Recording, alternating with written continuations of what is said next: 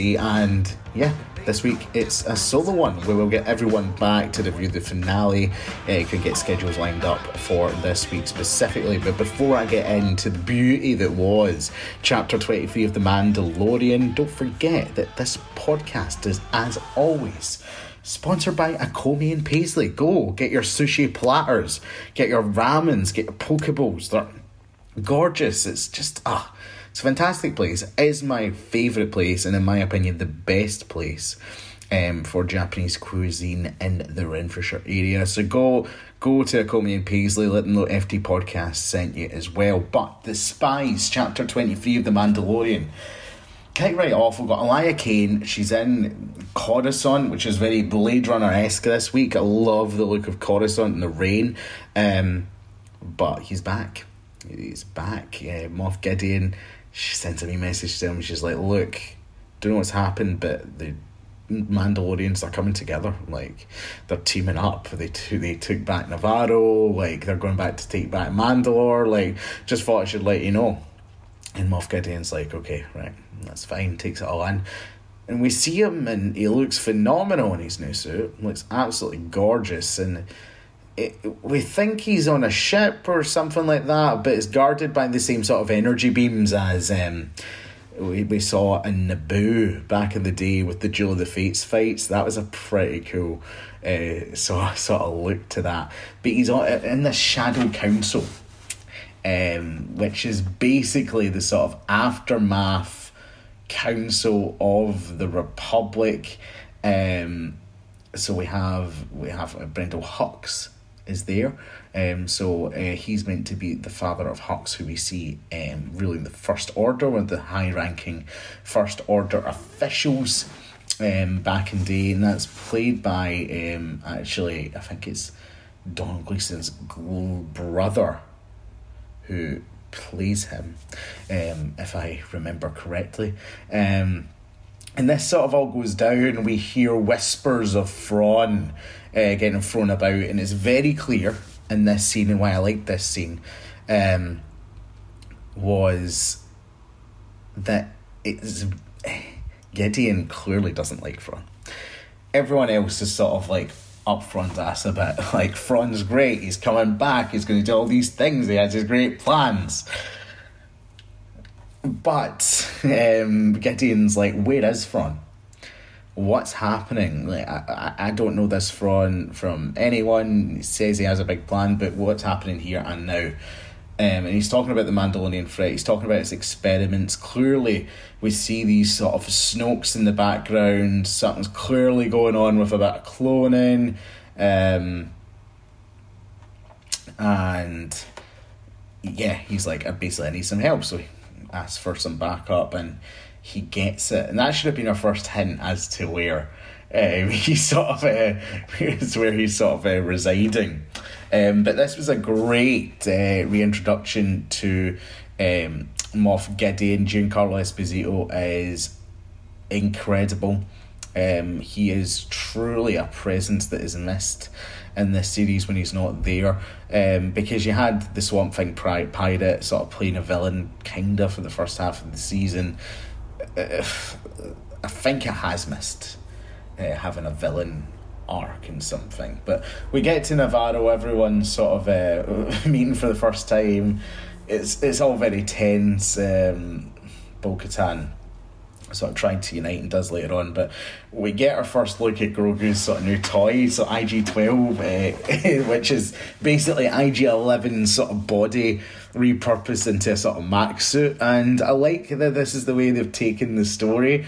It was very funny, Grogu just going yes and no, like in the suit, communicate and insisting he's going to try it out, and it's good to get Grogu physically involved without it being Yoda in Attack of the Clones, Revenge of the Sith, jumping about all the time. This allows him to feel maybe a bit more like an equal among the Mandalorian community, which has maybe been missing in a bit of the previous seasons. But basically, we get to a sort of campfire, and Bo-Katan's like, right, we need to go and take back Mandalore. I need representatives on both sides to come in, lay down the ground force. So, of course, we get Din, who volunteers with Grogu. Cosca Reeves, I believe, is the first one to stand up from the other side, played by the great Mercedes Monet, Mercedes Vernado, Sasha Banks, whatever name you want to call her. And other folks from the tribes. We get Axe Wolves, we get the Armourer, we get Paz Vizsla. Everyone's getting in the action, and we head down to Mandalore, and we get a lot of things sort of going on. Especially, we get to see the Night Owls coming in, and it adds sort of a third faction to the mix, because they've been talking about reuniting Mandalore all season, and I was kind of like, that doesn't just mean surely reuniting these two factions, because that feels pretty small. So at least we've got another sort of group coming in. We get this sort of dinner scene after that,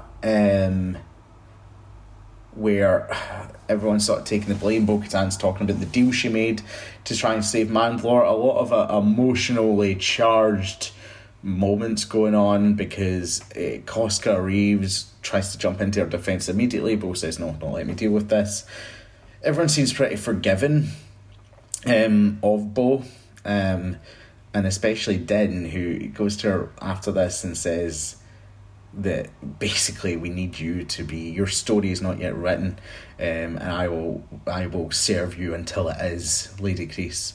And I really enjoy this Din sort of rallying right behind Bo-Katan. Fits in perfectly for his character, I believe. He talks about, it's not about the creed, it's about understanding respect, it's about understanding character, etc. And Bo-Katan, if there is something that this season has done right, it's building Bo-Katan into a character that you can actively believe they are getting behind as a leader, and it has been her hero arc in the end. I'll admit that I was wrong about that, and I'm not unhappy to be wrong about Bo-Katan being the villain at the end of this season. What did I say last season?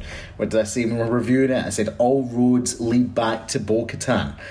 And that has become true, just not in the way that I thought it would. She's going to become the leader of Mandalore, and Din says it's going to help her get there. But we have sort of a confrontation in the ship. We have Axe Wolves and Paz Vizsla getting into a fight, and it's Grogu who breaks it up in a great moment. But agency for Grogu, really nice.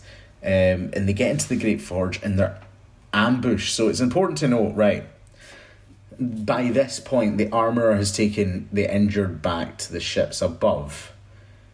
Axe Wolves takes the opportunity when they're ambushed to say, I need to go back and warm the oars, and flies out. And the episode's called The Spies. A lot of people have brought this up online. And the theory among many is that the Armourer is going to end up the spy. She's the one who's convinced Bo to get everyone together. She's the one who's convinced them to get to Mandalore. She's the one who left and said, I will leave the party eventually. A lot of things point to Axe Wolves. He was a mercenary, you know. He's leaving at that pivotal moment in the battle. He's flying away. Could it be Cosca Reeves? I've seen it was PLD who I followed on Twitter. He was saying that he thinks it could be Cosca Reeves. The other ones might be the red herring. You know, we've had her jump into Bo's defence in that moment. Maybe it doesn't really mean much at this particular juncture, because we know that she already turned to the road of the mercenary. She said in the previous episode before this, she was doing things for the price. So yeah, it's all very interesting. I think we will get a revelation that someone has turned to the dark side. Someone has joined the sort of Imperial, not even joined Imperial, just serving their cause for their own means. And I'm not sure who I think it's going to be. Sometimes the obvious answer is the best one. So probably I'm leaning towards the Armourer at this point. I think that's where they want me to be leaning, so I'll go on the journey with them. And if it is the Armourer, give me a good explanation for that. You know, and we'll see how this all shakes out in the end.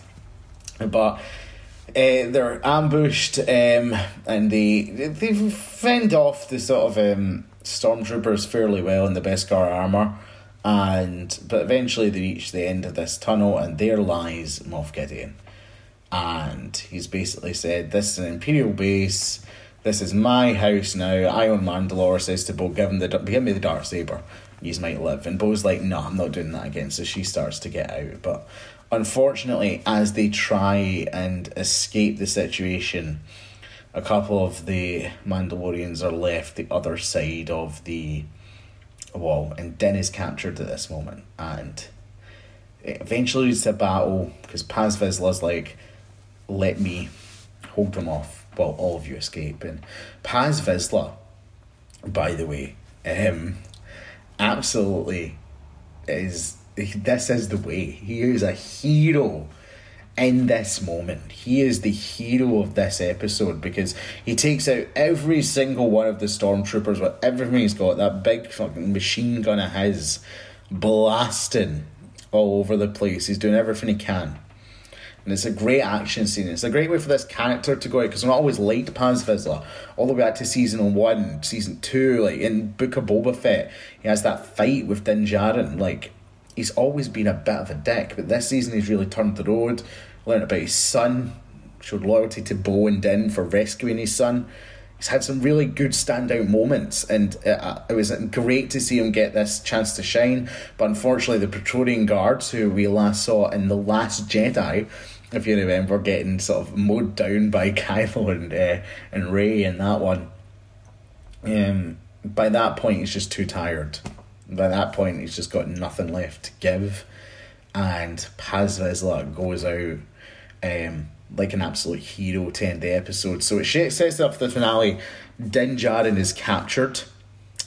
I think he's going to have a wee stare down with Moff Gideon somewhere down the line. I think we see Pedro next episode. I can't see Gideon letting him keep that helmet on.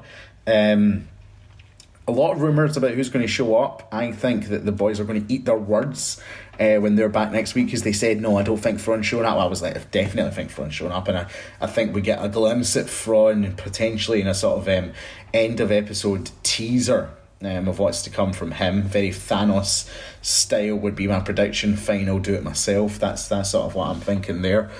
A lot of rumours about Boba Fett, and Benji brought it up last week. I don't personally believe that we are in need of Boba Fett on this show. I don't think it's something I need to see. I mean, Fennec Shan, fucking Ming Na, that's something else, you know me, I'm always going to want my Ming Na in my Star Wars. I think she's great, but in all seriousness, I don't think why would they want to get involved? Like, the loyalty, I suppose, how would they even get them there that quickly? Rules of space travel seems always at best at times. So we'll see if Boba shows up, see if Ahsoka shows up. Kind of hope we just sort of try and keep it in-house as much as possible next week. Like I say, we nod to Thrawn again, but they've sort of set him up very naturally, as it seems. And what's going to happen? What is Elia Kane's sort of ultimate plan in the end? We talked about the New Republic and all of this. Does this lead to a New Republic Mandalore war? I don't think that's out of the question as a potential plot point for season 4 going in after this, especially if we find out who the other spy is in the end. I think that's going to have a huge part to play. But what do you think? Who is the other spy? What's going to happen in the finale? Let me know in the comments below. In a couple of days, you're actually going to hear a very special episode. Kwaku has teamed up as hosts with our very own AJ Simonton and a great friend of mine.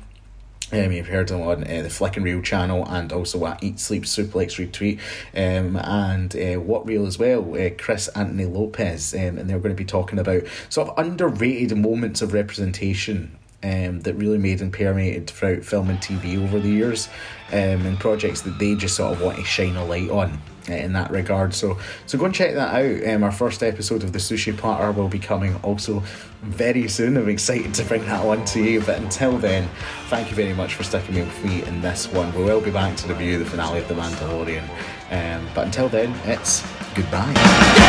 Just a heartbeat.